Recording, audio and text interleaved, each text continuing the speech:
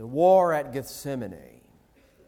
You know, I don't know if this has any pertinence to the sermon today, but I remember, just last night we had an opportunity to go out to eat, and we went to this Chinese restaurant to eat, and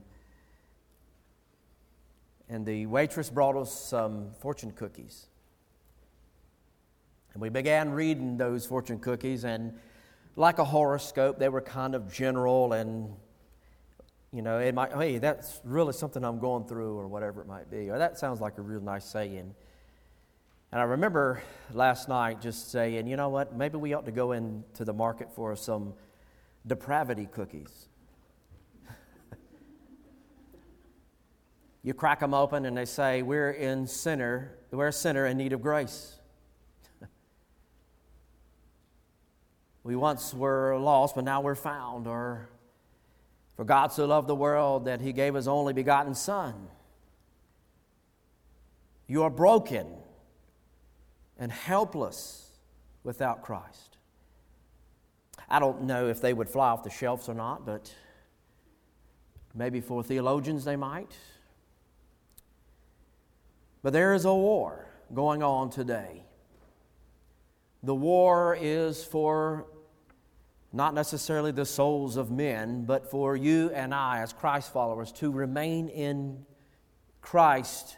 What I mean by that is to have a healthy, vibrant relationship with our Lord. So there is a war, and I will submit to you today that the war is fought on bended knee. You'll see that in just a moment. A war is fought as we pray. Today should be an exciting time for us as Christ followers.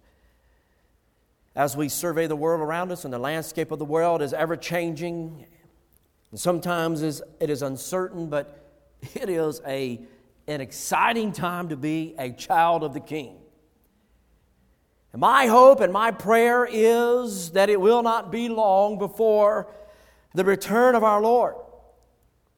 I believe it is on the horizon. I believe it is closer today than it was yesterday. And in this hope of the return of our Lord comes the reality that someone today that you know will slip out into eternity without knowing the Lord Jesus. And that should frighten us. It certainly should burden us. Now, I used that terminology, slipping out into eternity, and preachers frequently use that terminology, but slipping into eternity for a person that is lost is not an easy thing.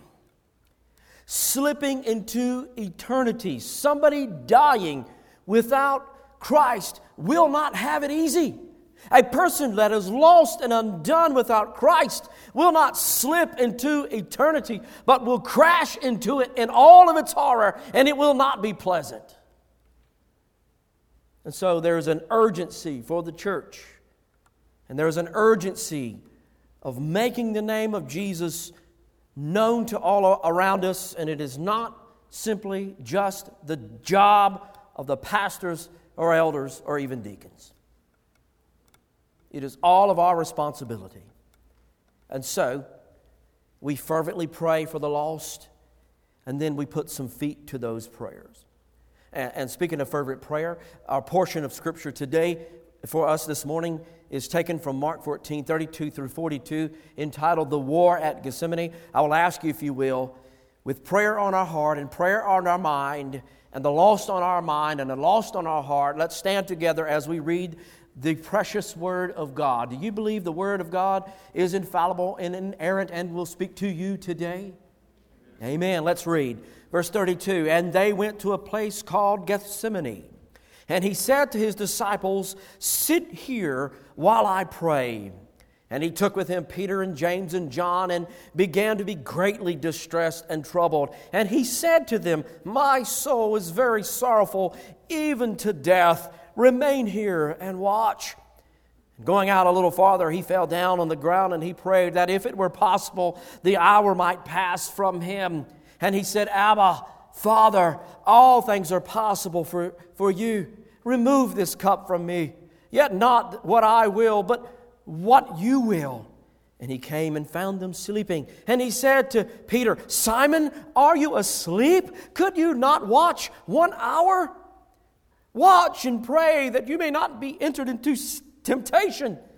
The spirit is indeed willing, but the flesh is weak. And again he went away and he prayed, saying the same words.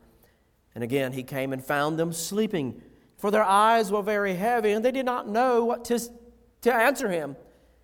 And he came the third time, and he said to them, Are you still sleeping and taking a rest? It's enough. The hour has come. Son of Man is betrayed into the hands of sinners. Rise, let us be going. See, my betrayer is at hand. May the Lord add his blessing to the reading of this word, to our heart and mind. You may please be seated.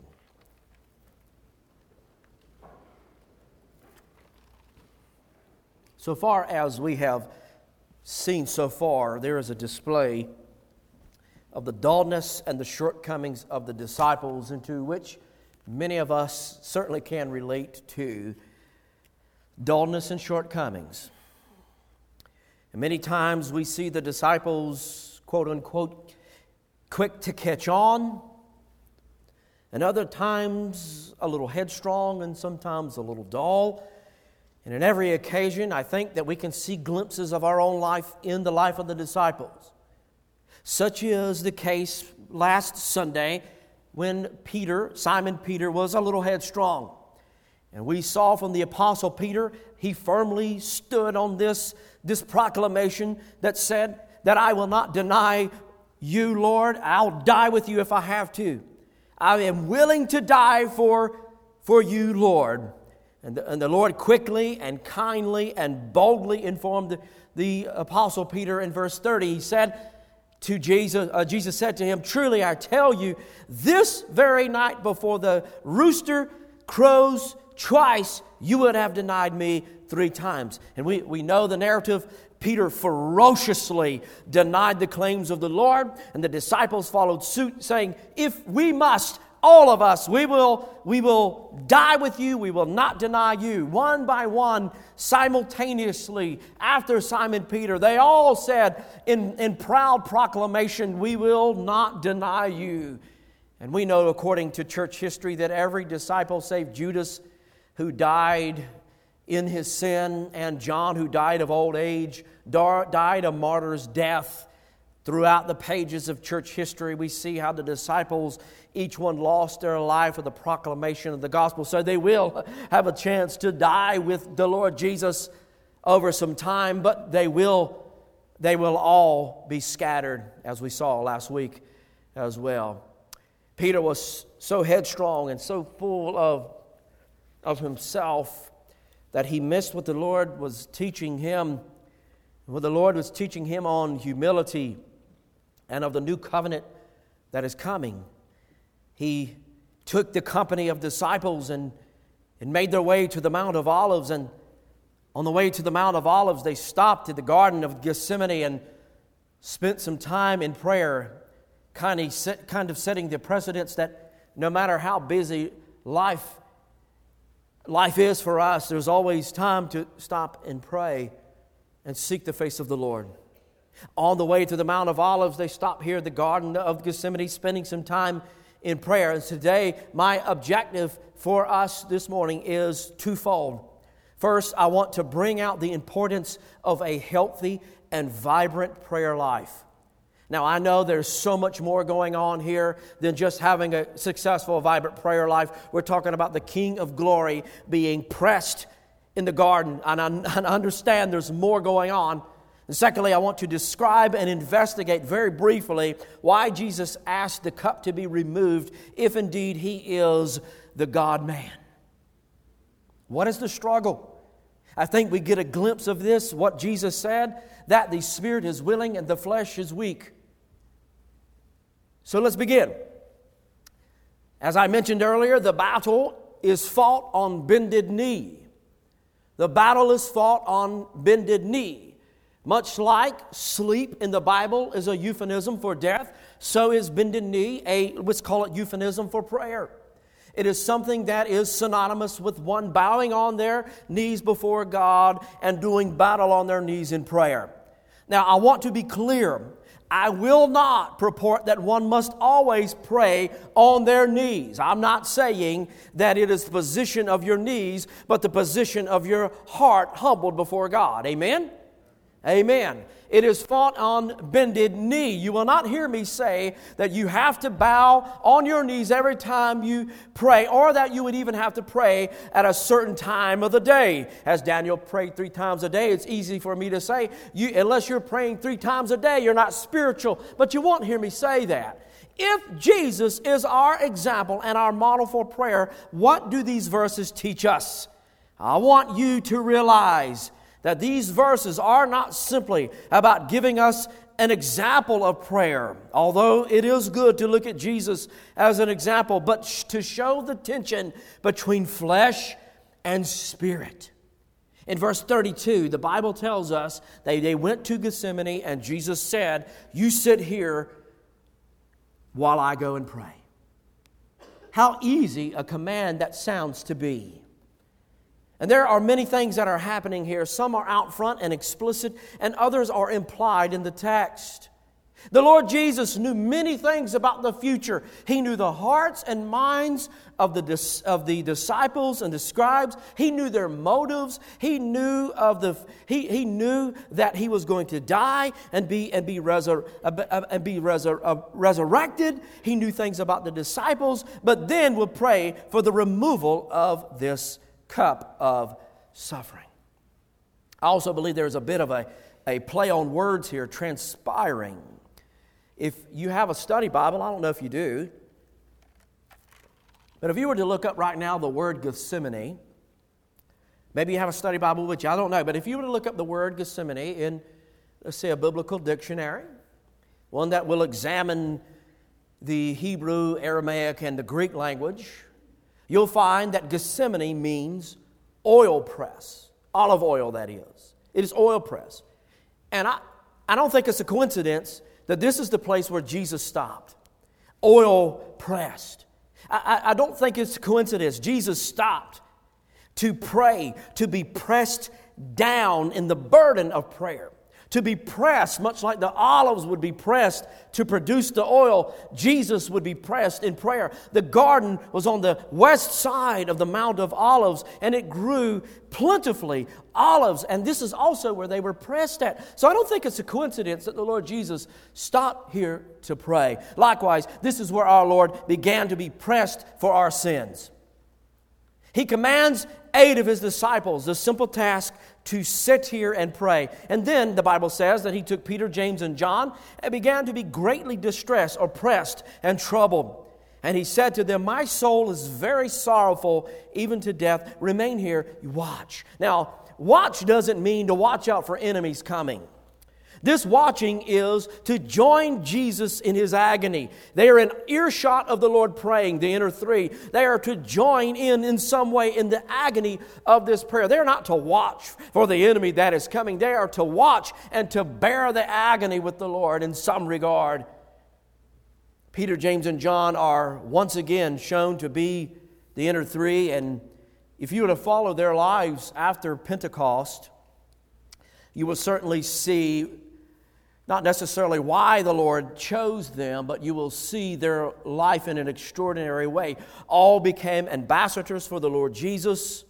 All came to preach the gospel and to, as He says, as the Lord inspires in Acts 1:8 to take the gospel to the uttermost parts. Peter, James, and John certainly had part in this. They were ambassadors for the Lord Jesus. But here in the garden, here in this spot, this is where the soldier's true grit is shown. You want to talk about a Christ follower who serves the Lord? The true grit of any Christ follower is found on bended knee. It is found on how much time they search the Lord's will, how much time they spend in prayer. I submit to you that a soldier of the Lord Jesus Christ, true grit is found in their prayer time and their time before the Lord, searching Him and seeking His face. See, people who are known for being people of prayer are often called prayer warriors. And it is for a good reason. So Mark writes that Jesus was greatly distressed. And this is a word or phrase that is only found in the Gospel of Mark, in Mark's account. His great distress is the fact that the very weight and punishment of sin is coming upon him. No doubt he is greatly distressed. It is coming upon him. He is distressed at the impending wrath of the Father on that sin, as the Bible tells us that He became sin who knew no sin, so that we could be the righteousness of God. He took our sin upon Himself. And no wonder He would be distressed as the wrath of the Father is soaked up upon the Lord Jesus like a sponge. No wonder He is distressed. He is distressed for the heavy and abundant weight that is pressed upon Him, the sword of divine eternal justice, which was waved against Him. The reality of the righteous law of God will be directed for Him. No wonder He was distressed, and so should we over sin. And I wonder, when was the last time that we think of our fallenness and our bent towards sin, and how many times we are distressed when we think of all of those people that we know who are not in Christ at all, and that one day they will crash into eternity and the horror and the terror that they will see. If the wrath of the Father, we can go all day and say, well, they're good people. And I know some good people who are just as lost as they can be, in the regards that they serve other people, they love their community, but are just as lost as they can be. Here's something that might be a little scary for us to think about.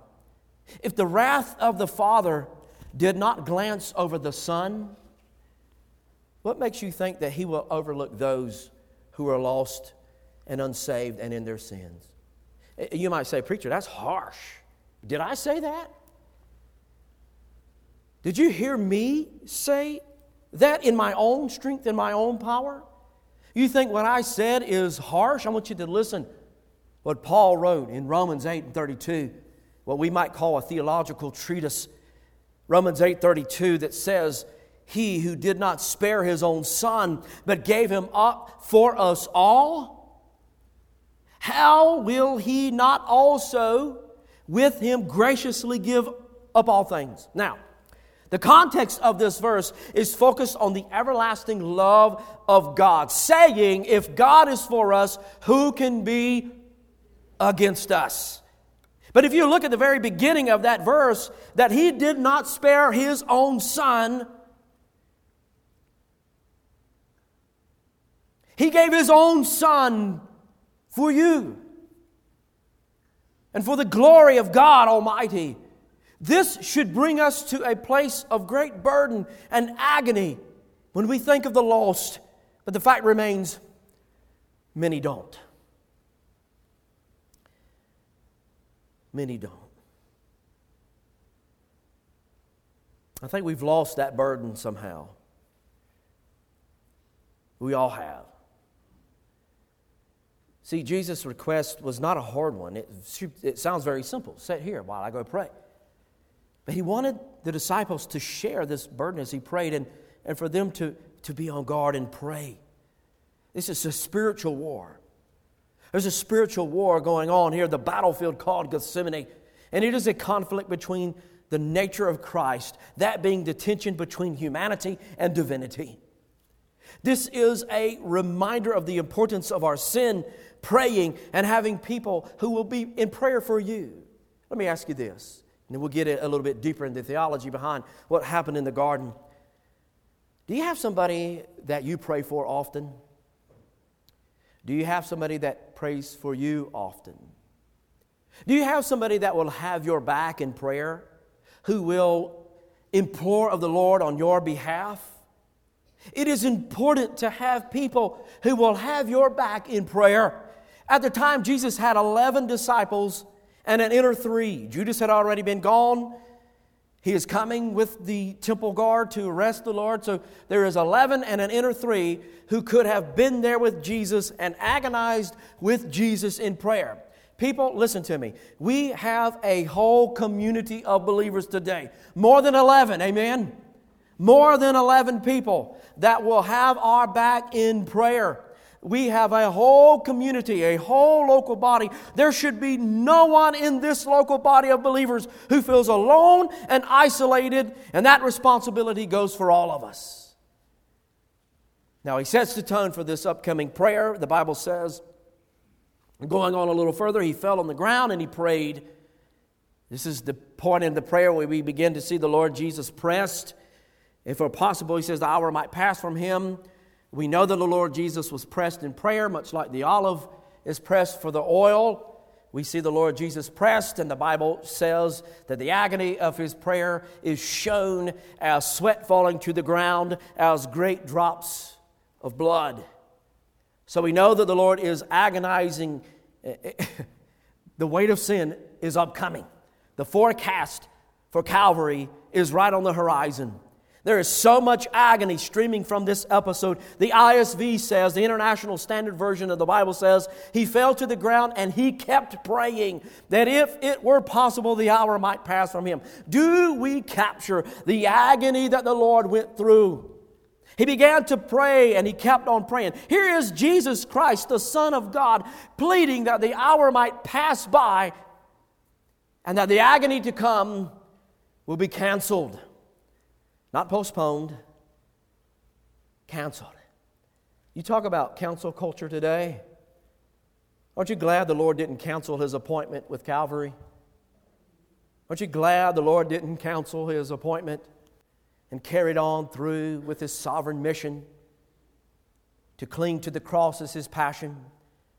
And so it is important that we pray, and that prayer is a battlefield for all of us.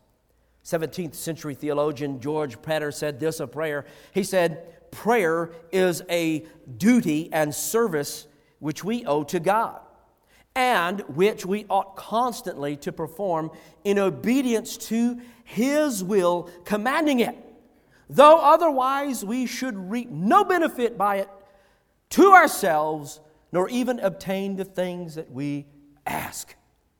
Going into prayer, knowing that God Almighty will answer that prayer, even though he is not obligated to answer that prayer, and not even looking for the thing to come to pass. It is simple obedience to pray and seek the Lord's face. Now, I believe in prayer, and I believe that God will answer prayer. I want you to know, as I've already said, I'm not trying to sound legalistic when I speak about prayer. For instance, I'm not going to say something like, unless you pray 3 times a day, that you won't be spiritual unless you do that, or something like, unless you spend 3 hours in prayer, you're not holy. And can you imagine 3 hours today in prayer in this fast-paced, moving world we live in? But I will issue this challenge to you. Not to be legalistic, but still issuing a challenge. When you think of the objects in your prayer, concerning the lost, are you brought to a place of brokenness? And I know that sometimes our prayers ought to be encouraging too. I believe there's a balance of encouragement and brokenness in prayer. I know that we must pray and seek to be worshipful in our prayers. When you think of all the measurable things that the Lord is doing, we have reason to rejoice when we pray, don't we? God is doing great things in the kingdom. Isn't he? God is doing good things, great things. But there is also simultaneously things to be broken over. Many of us, I don't think, spend enough time in prayer to even know that we prayed. And I raise my hand first under conviction of that.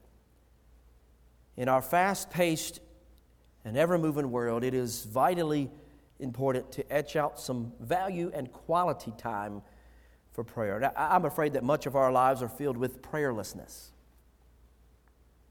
I came across a poem this past week. It was just simply entitled Prayerlessness. And the author is unknown, an anonymous author, but I thought that it captured many of our lives. In fact, it convicted me as I read it, and so I want to share that with you this morning. The author of this poem says, I knelt to pray, but not for long. I had too much to do. I had to hurry and get to work, for bills would soon be due. So I knelt and said a hurried prayer and jumped up off my knees. My Christian duty was now done. My soul could rest at ease. All day long I had no time to spread a word of cheer. No time to speak of Christ to friends. They'd laugh at me, I'd fear. No time, too much to do. That was my constant cry. And this was written in the 17th century. Imagine what this author would say today. And if Jesus is teaching us something about prayer, which I think he is, it certainly is seen on the battlefields of Gethsemane and will be felt in our lives. See, prayer is battle. If you don't believe that, pray when it's close to your bedtime. Pray when you're already a little heavy-eyed. Pray when you got a million things going on, and come back and tell me that prayer is not battle. There are a million things that are competing for our allegiance and for our time. My challenge is to etch out that time in fruitful and meaningful prayer. Secondly, the battle is between flesh and spirit. This is really where the battle begins as we are bowing on bended knee, and the battle between flesh and spirit. I want you to hear the words of Jesus that he said, Abba, Father, all things are possible for you. Remove this cup from me. Yet not that I will, but your will. Now, Jesus uses this strange word, at least strange for us, this word Abba. And you might have heard people use that in their prayer life, Abba, Father. It is in reference to the Father. It would be like adding emphasis to demonstrate an urgency in his prayer.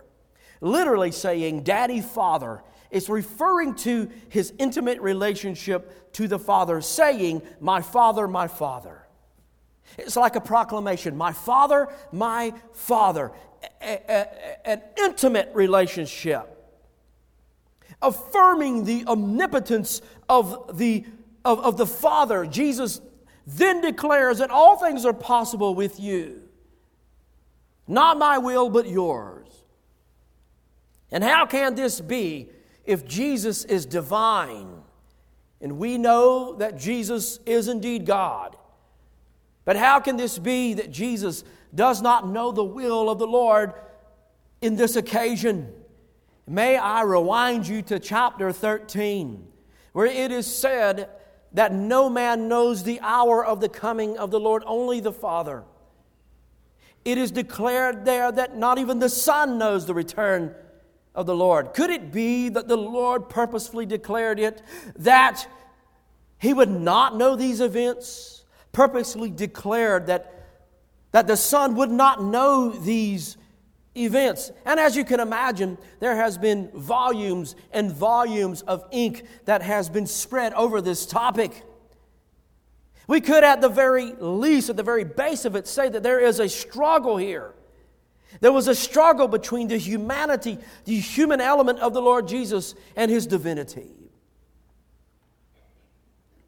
Thus bringing to light the word that says, and why is it so important that the Father would pour the wrath upon the Son? Why is it so important that the Son would be agonizing in prayer in the garden and say something like, may the cup pass from me? Why is it so important that Jesus' humanity be on display in Gethsemane? I think much of that can be answered in Hebrews 2 and 17 and 18. that says these words. Therefore, He, that is Jesus, had to be made like His brothers in every respect, so that He might become a merciful and faithful high priest in service of God to make propitiation for the sins of people. For because He Himself suffered when He was tempted, He is able to help those who are being tempted. We have a sympathetic Savior. But it's more than just a sympathetic Savior here. He goes through the agony at Gethsemane for the point of suffering. It is the all-encompassing suffering of Christ in His humanity, suffering and being broken in the garden to being broken on the cross. It is part of His humanity. Now we might say that it was the human side. And even in that, we come very close to dancing the line of heresy by saying Jesus' side as to separate. We do not want to separate the humanity and the divinity of Jesus. He is divine and human simultaneously. But we would say it is humanity in Christ that says, may this cup pass from me. And the way that we put this in a concrete way to understand is this. Hopefully this will help you. That Jesus' humanity was put on display at Gethsemane when He asked the cup to pass from Him. But in this request, there is still found no sin. And it speaks to the submissiveness of Jesus to the will of God the Father. It speaks of our Lord Jesus' submissiveness to go to the cross. Aren't you glad for that? Then verse 37, and He came and He found them asleep. And He said to Simon Peter, Simon, are you asleep? Could you not watch for 1 hour? Watch and pray, that you might not enter into temptation. And here is really the rub for every single one of us. The spirit indeed is willing, but the flesh is weak. Somebody say amen. After Jesus prayed in such agony, being pressed, He returns to find Simon asleep. In fact, Jesus calls out to Simon as a way of saying to Simon, He doesn't call out to Peter, He calls out to Simon in a way of saying, you have returned to your previous state. You have returned to the old man, Simon. You have returned to the way that you used to be. You once were a rock. Now you have drifted. Now, if there was a statement in the verses that deserved an amen and a hearty amen, it was what Jesus said. The spirit is willing, but the flesh is weak. And that, my friends, is the story of every Christ follower, that there will be a constant struggle with flesh and spirit until the day that we die. But how do we overcome it? How do we overcome this tension? I submit to you Galatians 5:16 that says, walk by the Spirit, and you will not gratify the desires or the lusts of the flesh. To be constantly abiding in Him. Every thought captured and captivated by our Lord. See, before we throw the disciples under the bus and say, how dare they fall asleep on the Lord Jesus, let's consider some things. They had a long and arduous day. They had a long and busy day, full of emotions and uncertainties. They heard the Lord forecast His death and heard Him talk about somebody amongst them who was going to betray. And is it I? Is it I? They all followed suit saying, is it me, Lord? Will it be me? They had a long and arduous day full of emotions and uncertainties. And now, at the end of the day, they are walking their way to the Mount of Olives and they stop at Gethsemane. So naturally they were tired, but what the Lord Jesus expects of them is just to give a little bit more. Give a little bit more time before His arrest. But they couldn't watch for 1 hour. And so there is a tension between the Spirit and the willingness. We all, every Christ followers, we all, I hope, want to do the will of God. Amen. I hope that we all want to do and pursue Christ with every fiber. We all have it in our mind. If we are in Christ and we are regenerate, we want to be in God's will, every one of us. And so the Spirit is willing. We want to strive, as Paul said, to strive and pursue and to seek righteousness and to be sober-minded. We all want to be there. But then the flesh steps in. The old man steps in. And here are the disciples. They were naturally tired. And we don't want to throw them under the bus because we all have been in a similar place where the flesh has won the day. The flesh has won the day. When the Lord needed them the most, the flesh got the best of them. And oh, how many times people right here in our congregation need us in time of prayer. And instead of prayer, we might give them strife. And I will be the first to say to you from the pulpit this morning as a pastor, I need encouragement. I need prayer. For all the many things that I might do wrong or slip at, I need your prayer. I need your encouragement. And I believe that Pastor Jason would say the same thing. Encourage on the things that are done well in ministry and encourage there. And pray. I will be the first to say, I need your prayer. And I know he would say the same thing to you. We need your prayer. We need your encouragement.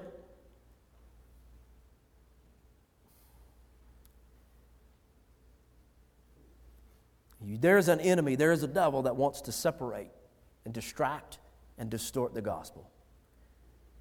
So I will say to you, please don't fall asleep on me. Pray for me. The Bible tells us in verse 39, and again, he went away and he prayed, saying the same words. And again, he came and found them asleep. Their eyes were very heavy. They did not know what to answer. And he came a third time. Are you still asleep? Taking your rest. And there's an exclamation here. It is enough. The hour has come. The Son of Man has betrayed into the hands of sinners. An exclamation. Rise! Let us be gone.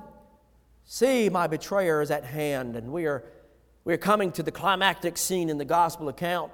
The part of the gospel that makes the gospel the gospel. The part of the gospel that makes the gospel the gospel. This is the part of the arrest of our Lord Jesus, the trial of the Lord Jesus, the beating of the Lord Jesus, the death and the resurrection of our Lord. It's the part that makes the gospel the gospel. The disciples were so tired or groggy, they did not even know how to respond to the Lord. You ever been that tired? I'll never forget this. I have been so tired before that my dad would wake me up on a Saturday to get ready for school, and I would get up and get dressed, and then look at the clock. Wait a minute, it's Saturday, and it's 7:30 in the morning. And he would wake me up, and I would jump up. I would put my clothes on, groggy, and then look at him, and he would just be laughing at me.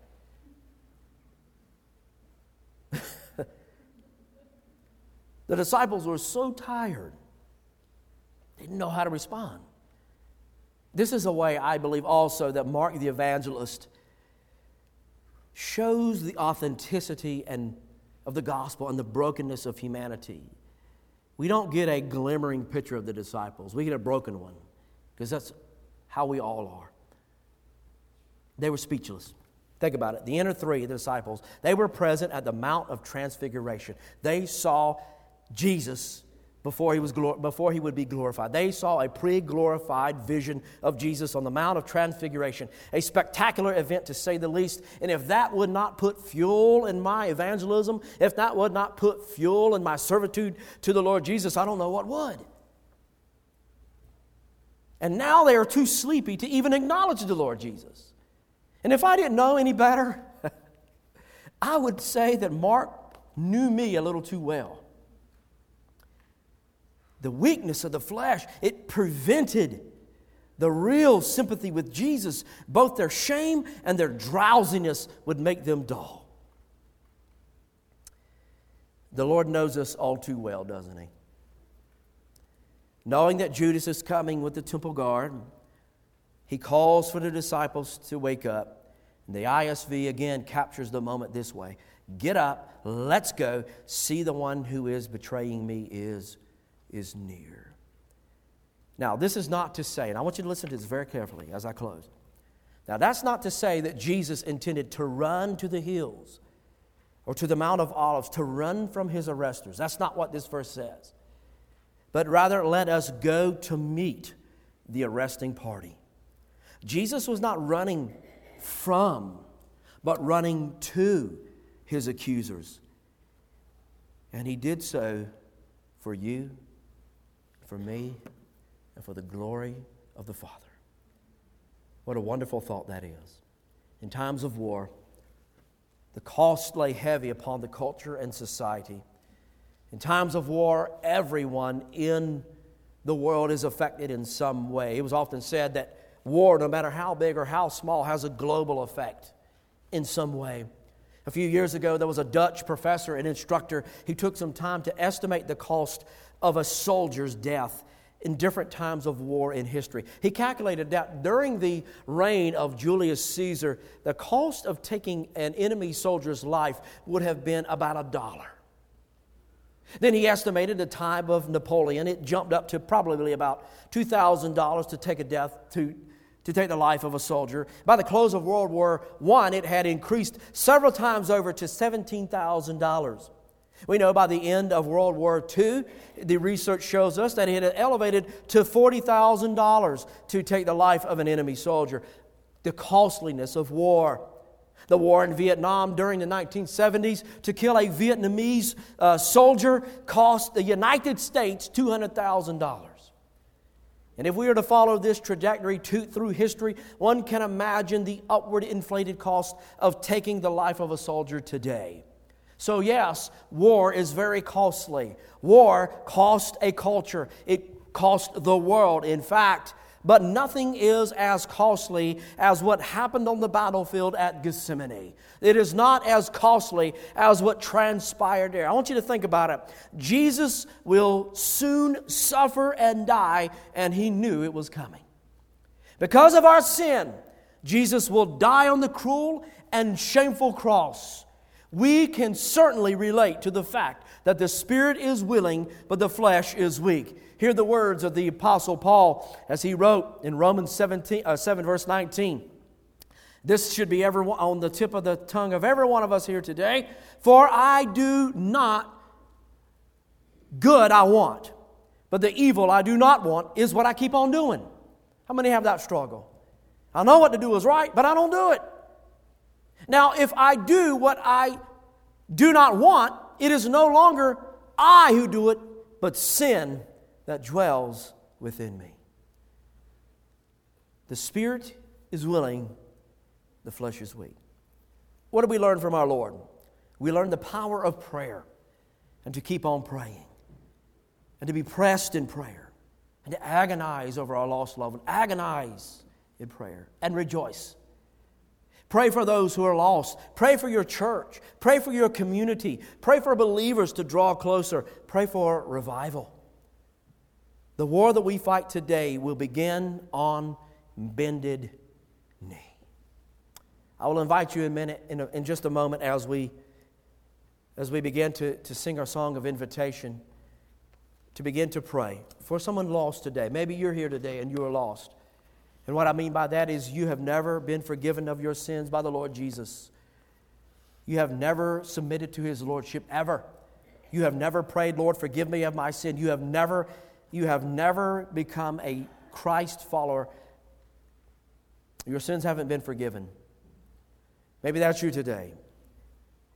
If that's you today, we would love to pray with you. We would love for you to submit to Christ today. Maybe you're here today and you've got somebody on your heart and mind that you need to agonize and pray over. I pray that you would do that today. Prayer is war, and we need to be on the battlefield. In just a moment, we'll sing Jesus Paid It All, page 305 in your hymnal. If you will, let's turn there. And let's stand as we prepare our hearts to sing this invitation. How has the Lord spoke to you this morning in His Word?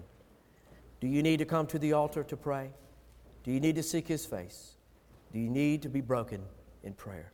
Let's sing together. Jesus paid it all.